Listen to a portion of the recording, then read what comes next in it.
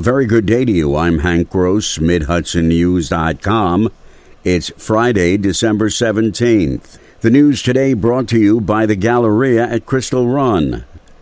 Whether it's the recent incidents of student fighting at Newburgh Free Academy, Maine, or the investigation into the charges and suspension of Superintendent Roberto Padilla, the administration and Board of Education of the Newburgh and Large City School District are lacking transparency with the community. State Assemblyman Colin Schmidt says.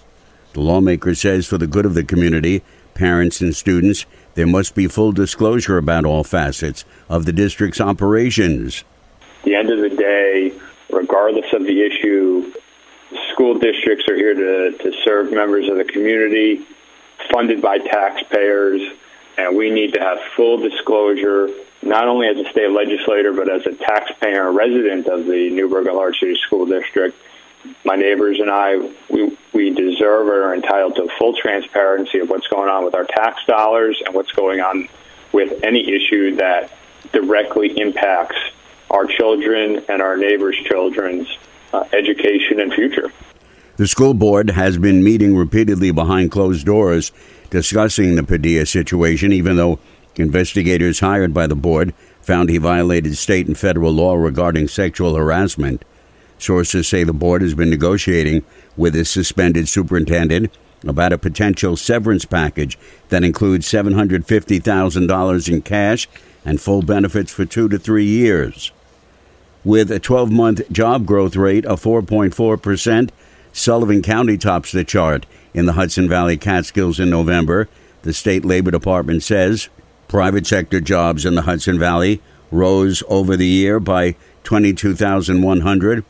Job growth was centered in leisure and hospitality at 13,400, professional and business services 6,100, trade, transportation, and utilities 2,600, education and health services 1,900, and manufacturing and other services 1,400.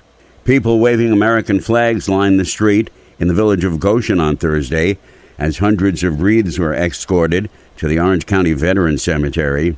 Every December, residents contribute to the Wreaths Across America effort so that a wreath can be placed at every grave at the cemetery. County Clerk-elect Kelly Askew was among those welcoming the convoy that included dozens of police cars and fire trucks. This is a big day for us at the clerk's office. We come out every year to wave and say, good job. We're glad to see them going by. This is the county clerk's office. We have DMV and the recording side out here. Police cars from across the county, as well as fire trucks, lights flashing and sirens blaring, led the convoy. Tomorrow, Saturday, hundreds of people are expected at the ceremony to participate in the wreath-laying tradition. More news right after this. Find over 100 retailers allowing you to spend hours shopping safely at the Galleria at Crystal Run. Enjoy the big brands and the diverse selection of family-owned stores all in one location. The Galleria at Crystal Run offers dining options for everyone with Fuji 110 Grill, Allen's Mediterranean Grill, and Peru Cuisine. Discover the Mid-Hudson Valley's premier shopping, dining, and entertainment destination, the Galleria at Crystal Run. For more information, follow us on Instagram, Facebook, or visit GalleriaCrystalRun.com. A Circleville man was sentenced in Orange County Court yesterday to 15 years to life in prison in connection with sex crimes he committed against a child.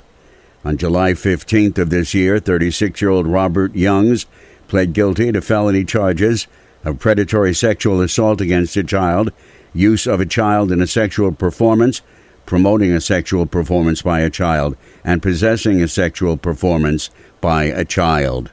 State Police and the Orange County Child Abuse Task Force worked with the DA's office and Child Advocacy Center to solve the case.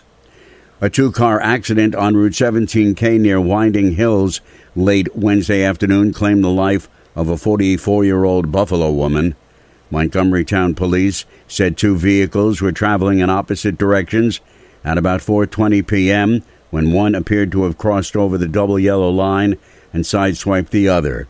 The victim was identified as Eileen Habersland. A 29-year-old homeless man has been arrested after Poughkeepsie Town Police investigated a stolen car complaint. The man, identified as Frank Booth, is a known associate of habitual car thief Franz Bachter. The two were arrested last week while sitting in a stolen car. Wall Radio News is powered by MidHudsonNews.com, where you can stay updated all throughout the day. For Wall Radio News, I'm Hank Gross, MidHudsonNews.com. The news today brought to you by the Galleria at Crystal Run.